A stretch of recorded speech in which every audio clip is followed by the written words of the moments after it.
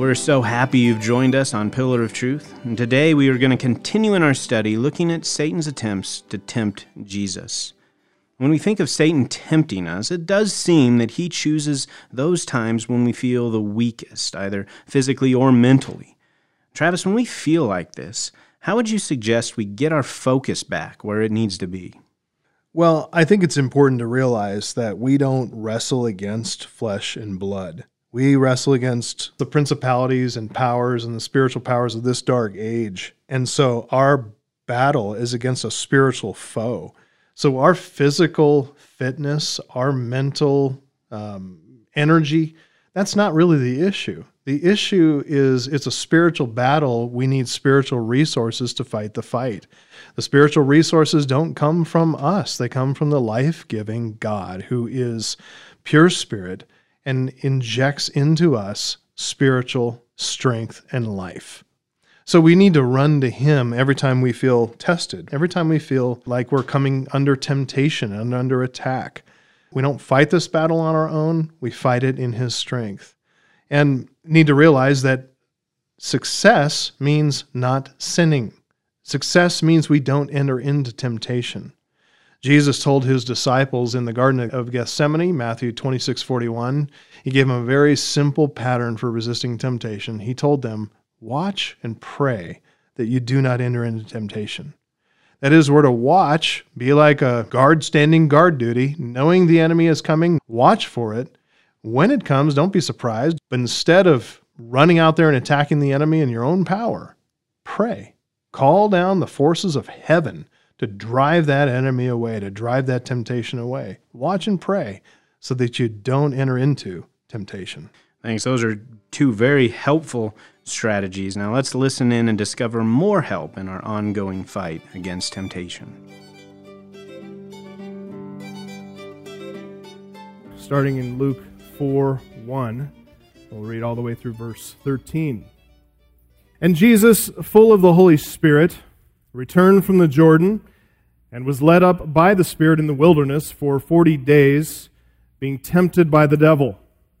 And he ate nothing during those days, and when they were ended, he was hungry. The devil said to him, If you're the Son of God, command this stone to become bread. And Jesus answered him, It is written, Man shall not live by bread alone. And the devil took him up and showed him all the kingdoms of the world in a moment of time, and said to him, To you I will give all this authority and their glory, for it has been delivered to me, and I give it to whom I will. If you then will worship me, it will all be yours. And Jesus answered him, It is written, You shall worship the Lord your God, and Him only shall you serve. And he took him to Jerusalem and set him on the pinnacle of the temple and said to him, If you are the Son of God, throw yourself down from here, for it is written, He will command His angels concerning you to guard you, and on their hands they will bear you up, lest you strike your foot against a stone. And Jesus answered him, It is said, You shall not put the Lord your God to the test. And when the devil had ended every temptation, he departed from him until an opportune time. Verse 4, Jesus answered him, It's written, Man shall not live by bread alone. I'm going to make 3 simple statements as points to help us understand the way that Jesus resisted and stood firm against this fiery dart of temptation shot from the devil at him. First, Jesus answered the devil. Jesus answered the devil. That is, He didn't ignore the enticement. He didn't pretend that it didn't happen. He didn't stick his head in the sand. He didn't run from the conflict. He looked carefully and intently at the reality of the temptation. He assessed the words, the nature of the temptation, and he responded to the temptation appropriately and righteously. Jesus answered the devil. Secondly, Jesus responded with God's word. He responded with God's word. As I said, so many Christians want to wrestle and banter back and forth with error, with lies, and do debates and all that. They didn't learn that approach from Jesus. His words were, It is written. And the rest of what He said were words of Scripture. Jesus didn't debate here. He didn't enter into a dialogue. He didn't try to understand where the devil was coming from, figure out if he had a good point or not. I mean, maybe he came from a bad neighborhood, didn't have really good parenting. I mean, there's kind of some trouble with his background and his culture. No. He wasn't willing to listen to the devil and take in his lies and chew up the meat, as they say, and spit out the bones. No, he rejected it all. For Jesus here, this idea that the devil suggested was an attack against God. And Jesus is not going to stand for it. He's insinuating and assuming something is not right in the divine character, in the divine nature. So Jesus, being God-centered in his thinking, he was God-centered in his response. There's a sense in which he stepped out of the way and he let God speak for God. Listen, that is a good approach, folks. Let God speak for God. Charles Spurgeon famously said it this way, "Pardon me if I offer a quiet suggestion. Open the door and let the lion out. He will take care of himself. He no sooner goes forth in his strength than his assailants flee. The way to meet infidelity is to spread the Bible. The answer to every objection against the Bible is the Bible." Thank you, Mr. Spurgeon. Well said. Let the lion out. And Spurgeon learned that from our Lord's example here. Jesus answered the devil. He responded with Scripture, which demonstrates the heart of the matter is this. Thirdly, that Jesus stood firm by faith. Jesus stood firm by faith. Luke's record of Jesus' response here, quoting from Deuteronomy 8:3, that's only a partial quotation here from Deuteronomy 8:3, right? Matthew includes the whole of Jesus' response, "Man shall not live by bread alone, but by every word that comes out from the mouth of God." Luke captured the essence of that in his shorter version. And you might say, why the difference? Why did Luke want to actually shortchange that statement, not give the whole statement? I believe that Luke's reason for the partial rendering, it causes the reader to stop and reflect more thoughtfully on that statement, to get to the nature of this temptation and the nature of the response. He wanted his predominantly Gentile readership to stop and ask the question, man shall not live by bread alone. And then it stops. Well, then, how does man live? Good question. And that question actually gets to the heart of the matter. It reveals the true nature of the devil's enticement. This isn't primarily about Jesus making an unauthorized use of supernatural power, even though that's involved. This is fundamentally and primarily an issue of trusting God. How is it exactly that man is sustained? By his own hand or by the will of God? That's the issue. The fact here that Jesus is alive after all this time without food or water, it proved that God had been sustaining him, upholding him. He knew that to be true, but he knew it to be true first by the written record. He believed the word. Now he's experiencing it personally and practically. He'd obviously, here by his responses, all of them, by the way, coming from Deuteronomy, he'd been meditating on God's provision of Israel during the nation's wilderness wanderings, recorded in Deuteronomy. So Jesus understood here, and he's affirming the body's need for food. He knows the body needs food. He's not some mystic saying, all I need is Scripture to chew on and I'll somehow be physically sustained. That's not what he's saying. He just refused to worry about food. He's not going to let it trouble his mind or his heart. He fundamentally trusted that God would provide for him. Man does live by bread, but not by bread alone. That's the issue. There's a parallel structure actually in Deuteronomy 8:3, which doesn't deny the need for food. It actually affirms the need for food. It's just not food only. That's the issue. It emphasizes the greater need for God's intention to provide. And it's God's intention expressed in all his promises to be our faithful provider. That's the true source of our sustenance. The food, that's merely the means of our provision, but it's not the source. It's that simple confidence in God that will sustain us whenever we see no visible means to feed our hungry bodies. In fact, that's the point of the larger context of Deuteronomy 8:3. You might turn back to Deuteronomy 8, Deuteronomy 8:1, and follow along as I read. Moses here exhorts Israel to obey God and to fear him because God's faithful to provide. And he reminds Israel here, the Deuteronomy meaning second law, and he gives the reminder of the law that they received, and he points back to what they just experienced. And Moses says this in Deuteronomy 8:1, The whole commandment that I command you today, you shall be careful to do, that you may live and multiply and go in and possess the land that the Lord swore to give to your fathers. And you shall remember the whole way that the Lord your God has led you these 40 years in the wilderness. Why? That he might humble you, testing you to know what was in your heart, whether you would keep his commandments or not. And he humbled you and let you hunger and fed you with manna, which you did not know, nor did your fathers know, that he might make you know that man does not live by bread alone, but man lives by every word that comes from the mouth of the Lord. Your clothing did not wear out on you, and your foot did not swell these 40 years. Know then in your heart that as a man disciplines his son, so the Lord your God disciplines you. So you shall keep the commandments of the Lord your God by walking in his ways and by fearing him. For the Lord your God is bringing you into a good land. Stop right there. God took Israel in the wilderness to a place that they had never been before, to a place where all they saw before them was the impossibility of survival. All they could see before them in the land was barrenness and nothingness. Why did he do that? To humble them so they could learn that wherever man sees impossibility, God is never hindered. He'll always be faithful to what he promised. God is not limited. He can rain manna from heaven to feed our bodies. That's never the issue with God. The issue is, will we look beyond the food, trust him as the source of our provision?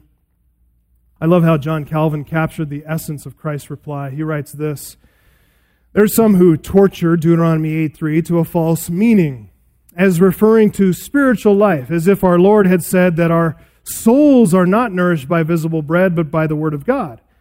The statement is of itself no doubt true, but Moses had a quite different meaning. He reminds them that when no bread could be obtained, God provided them with an extraordinary kind of nourishment in manna which they knew not, neither did their fathers know. And that this was intended for us as an evident proof in all time coming that the life of man is not confined to bread, but depends on the will and good pleasure of God. Having created men, he does not cease to care for them, but as he breathed into their nostrils the breath of life, so he constantly preserves the life which he has bestowed. Though we live on bread, we must not ascribe the support of life to the power of bread, but to the secret kindness by which God imparts to bread the quality of nourishing our bodies. End quote. That's what Jesus understood from Deuteronomy 8. And that's what Jesus did in the spirit of Deuteronomy 8:3. By the way, you can turn back to Luke 4. But in the spirit of Deuteronomy 8:3, he kept God's commandments here. He walked in his ways. He feared him always. And from the depths of his heart, Jesus believed God. He'd already been sustained by faith in God, very practically, all the way up to this very moment. He wasn't dead. God had proven faithful. And Jesus never had a reason to doubt him at all. Jesus trusted the God who had said, Psalm 81:10, I am the Lord your God, who brought you up out of the land of Egypt. Open your mouth wide, and I will fill it. It's God's prerogative, how and when. But his promise is, I will fill it. I will take care of you. That's how Jesus responded to this enticement. From the overflow of his believing heart, he responded to the devil. He expressed a fundamental, unshakable trust in God to provide for all of his needs. He responded by faith in the written word of God. He responded by faith in the God of the Word. That faith, by the way, is what won the victory. The victory is this, beloved, simple point. Jesus withstood the temptation. He did not sin. That's how we as Christians define victory. It's not sinning, it is pleasing God. And we need to understand that it's not a matter of whether our bodies die or live. That's not what victory is as a Christian. We need to understand what it means to win. Listen, in the war with Satan, in the war with sin and temptation, winning means never sinning. Even if our bodies die, to be absent from the body is to be where? present with Christ, right? Winning means pleasing God at all times. Satan's sole objective in fighting against God and his people is to get them to sin. Sinning is losing. If we fail to please God, that is losing. That's a victory for Satan. That's why Jesus is the greatest soldier who ever lived. He won. He never sinned. He always pleased God, even when things were very hard. Listen, even when he died, never sinned. Jesus Christ fought the greatest fight against Satan. He served in the greatest war for the glory of God and to win the souls of his people. He won the greatest victory. He prevailed over sin. He destroyed Satan, conquered death by rising from the dead. In the language of Ephesians 6:13, Jesus took up the whole armor of God. He withstood in the evil day. He was girded about with the belt of truth. His vital areas were protected by the breastplate of his righteousness. Jesus lifted that shield of faith which quenched all the flaming arrows of the evil one. And when the enemy rushed upon him, hoping that he would drop that shield and he could get through the line, he drew the sword, which is the word of God. He did so skillfully. He parried that mortal blow. He stood firm, never sinning, fully pleasing God. That's victory. We've learned about the enticement, the resistance, the victory. What is the pattern here? That's what we need to see for ourselves, for our own encouragement and application. What is the pattern of temptation and victory? The pattern is this. As we said, the goal of every temptation is to get us to sin. Okay? We stand firm by resisting that temptation, dressed in the full armor of God. Ephesians 6:10-20. Sometime I want to teach that to you. Wonderful passage. But we win, we resist by not sinning. We'll be more wary of the wiles of the devil, more aware of the way he operates if we notice the pattern that is there resident in every single temptation. And we saw it here in the first temptation. Each temptation involves, firstly, a solicitation to please yourself. Here, it's avoid suffering. Provide for your needs. Fulfill your desires. Don't wait for God. Take care of yourself. If you don't look out for yourself, no one will. So first, solicitation to please yourself. Secondly, each temptation involves a solicitation to distrust God, to think slanderous thoughts about Him, to think lower thoughts than are due Him. In this case, with temptation toward independent self-provision, the unbelieving, unworthy thought of God is this: God doesn't care about my needs. He's stopped caring. There's a lapse in His concern. And that little window that you give, that foothold for the devil, leads thirdly, this unbelief leads thirdly to a distortion of reality. If you enter into that temptation, it distorts your thinking. Why? Because it's a denial of truth altogether. It's a denial of truth.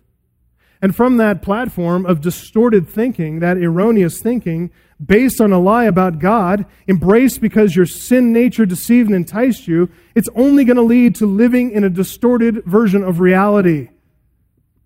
In this case, the distortion is that pain and suffering cannot or should not be tolerated or endured.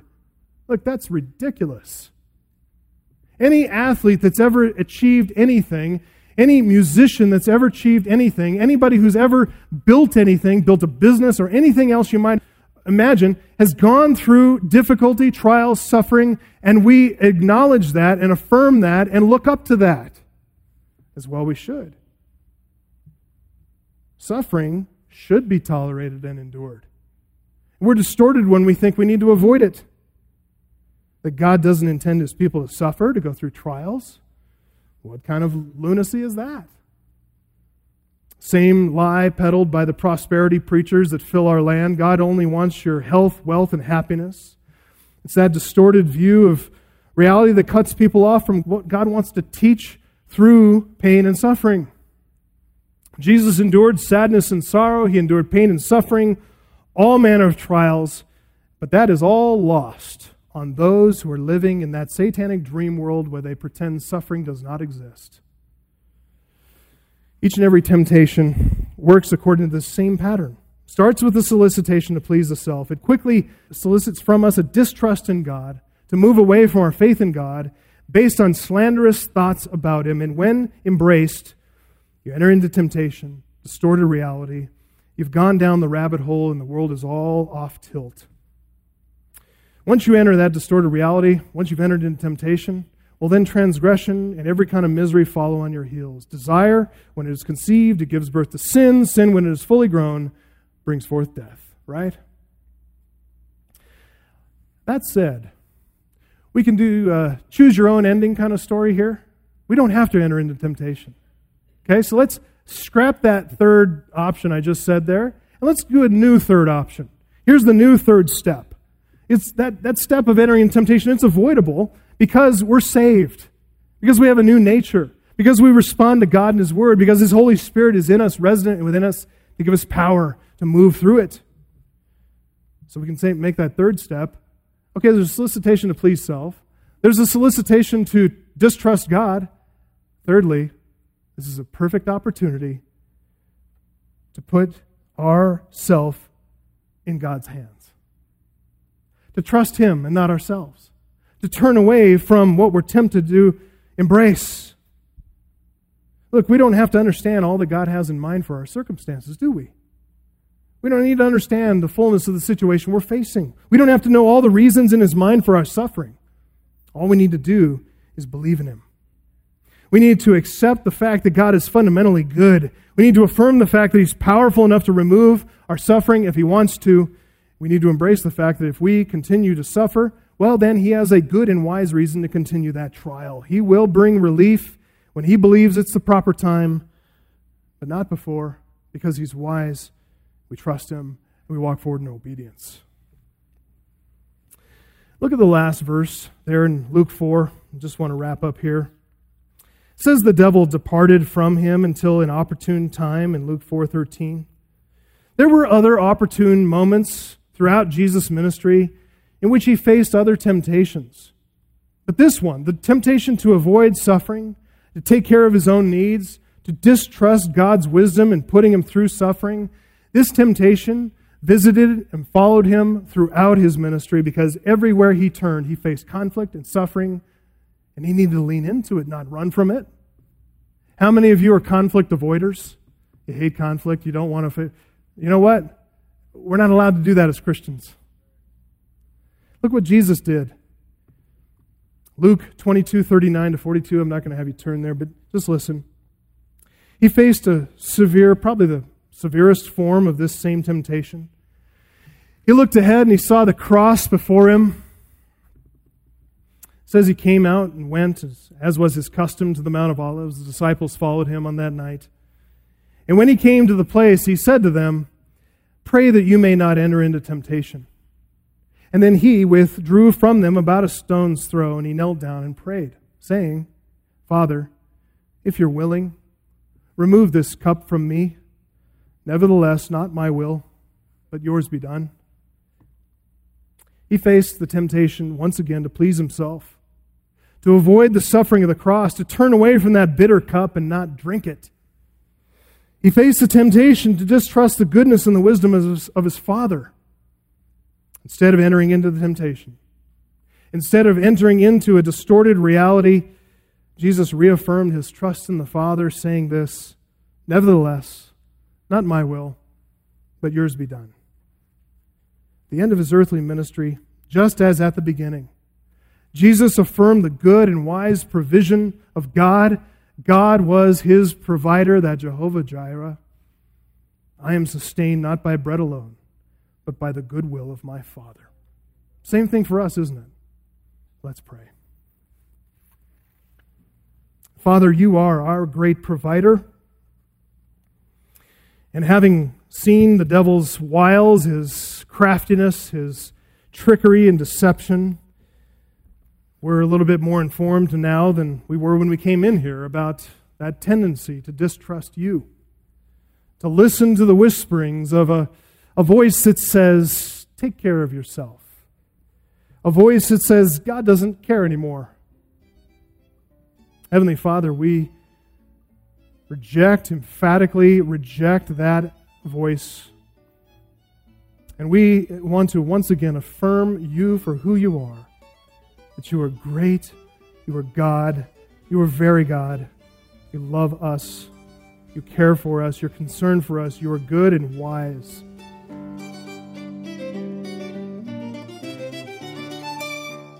Well, what a wonderful word of encouragement, and it's such a help to know the pattern of temptation that we need to be constantly on the lookout for. Recognizing the pattern and stopping it is the key to overcoming temptation. If you'd like to listen to this message again or catch up on anything you've missed, go to our website, pillarofTruthRadio.com. And if you have questions about our scripture passage today or anything else in the Bible, or if you'd just like to share how Pillar of Truth has blessed you in some way, please send us an email at letters@pillarofTruthRadio.com or connect with us through Facebook at Pillar of Truth Radio. And if you don't have a home church, a church where you can hear expositional preaching every Sunday, we would love to invite you to Grace Church in Greeley, Colorado. Visit our website, gracegreeley.org, for information about our services. Thank you for joining us today. Make plans now to join us next time here on Pillar of Truth.